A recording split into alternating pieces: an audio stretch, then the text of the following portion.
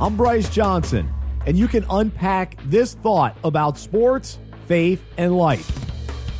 The Baltimore Ravens training camp is well underway, and coaches are especially excited to see what their rookies can do.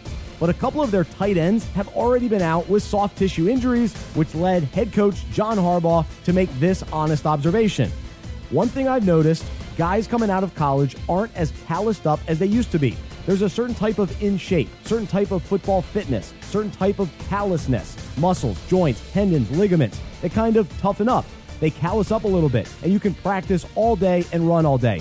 Then our guys coming in right now, most of them don't have that.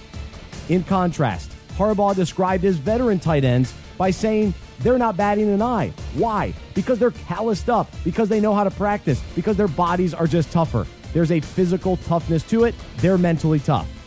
Of course, it's critical for football players to be tough. So it makes sense that those with built-up calluses from rigorous practice, intense training, and challenging experiences are able to handle more. This illustration of toughness profoundly parallels our spiritual lives.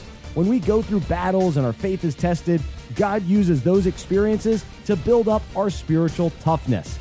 The Bible says we can rejoice too when we run into problems and trials, for we know that they help us develop endurance. And endurance develops strength of character, and character strengthens our confident hope of salvation. The more we rely on God's strength during difficult times of practice and training, the more we develop valuable calluses. Today, rather than being spiritually soft and sitting on the sidelines, let's embrace the challenges in front of us, knowing that God is using them for our good and His purposes. I'm Bryce Johnson, and you can unpack that.